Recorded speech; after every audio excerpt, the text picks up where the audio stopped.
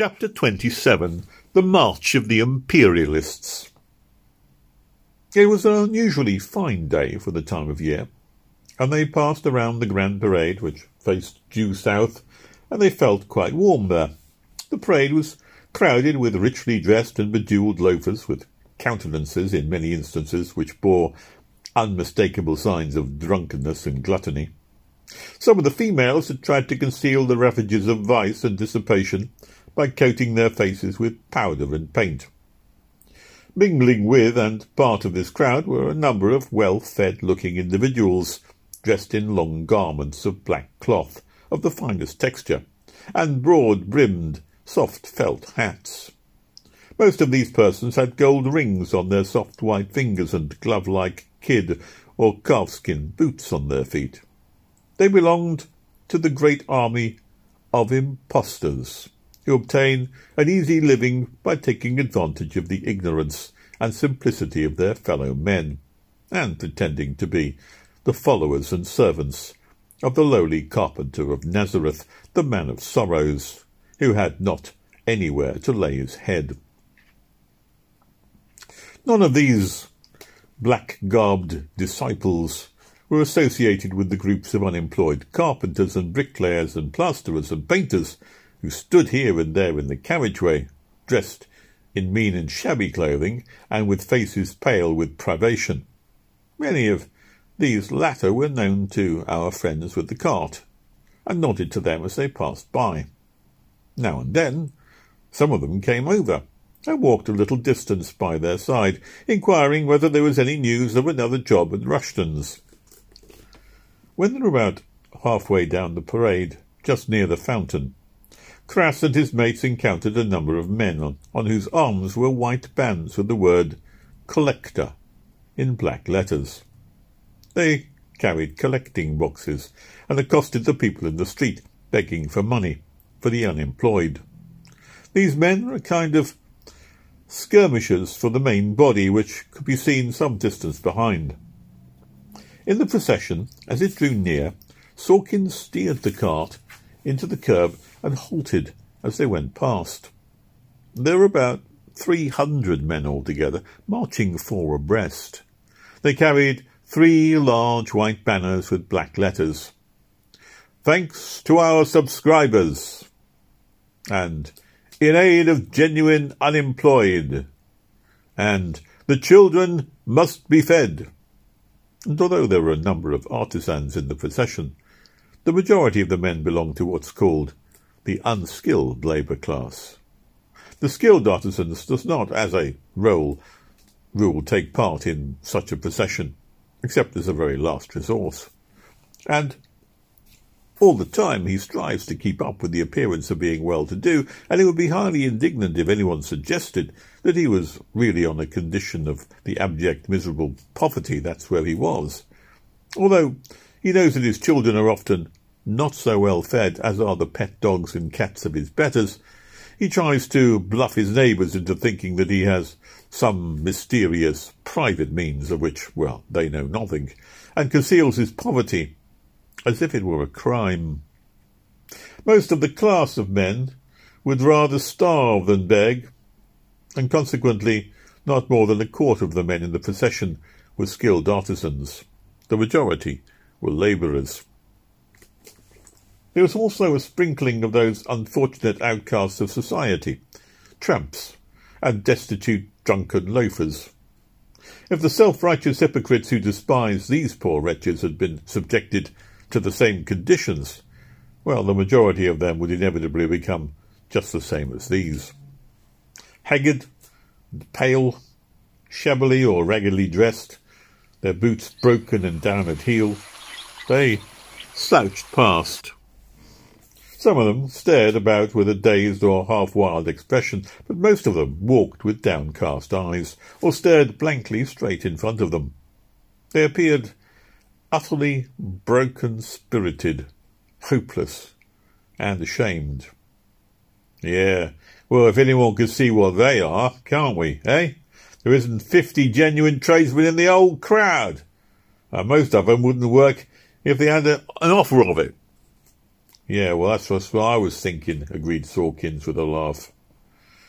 Yeah, well, there'll be plenty of time to say that when they've been offered work and have refused to do it, said Owen. Yeah, well, that sort of thing does the town a lot of harm, remarked Slime. It oughtn't be allowed. Police ought to stop it. It's enough to drive all the gentry out of the place, isn't it? Yeah, bloody disgraceful, I calls it, said Crass, marching along the grand parade on a beautiful day like this, just at the very time when most of the gentry is out enjoying the fresh air. Yeah, well, I suppose you think that you ought to stay at home and starve quietly, then, said Owen. I don't see why these men should care what harm they do to the town. The town doesn't seem to care what becomes of them. Do you believe in this sort of thing, then? Asked Slime. No, certainly not. I don't believe in begging as a favour for what is one entitled to demand as a right from those thieves who've robbed them, who are now enjoying the fruits of their labour. From the look of shame on their faces, you might think that they were the criminals, instead of being the victims. Yeah, well, you got to admit that most of them are very inferior men, aren't they? Said Crass with a self-satisfied air. There's very few mechanics among them, eh? Yeah, well, what about it if there are? And what difference does that make? Said Owen. They're human beings, and they have as much right to live as anyone else. And what is called unskilled labour is just as necessary and useful as yours and mine. I'm no more capable of doing the unskilled labour than most of these men, and most of them could be capable of doing my work, eh? Yeah, well, if they were skilled tradesmen, they may find it easier to get a job then, said Crass. Owen laughed offensively. Do you mean to say that you think that if all these men could be transformed into skilled carpenters and plasterers and bricklayers and painters, it's going to be easier for all these other chaps whom we passed a little while ago to get work? Is it possible that you or any other sane man can believe anything so silly as that? Crass didn't reply. If there's not enough work to employ all the mechanics who we see standing idle about in the street, how's it going to help these labourers in the procession if they could all become skilled workmen?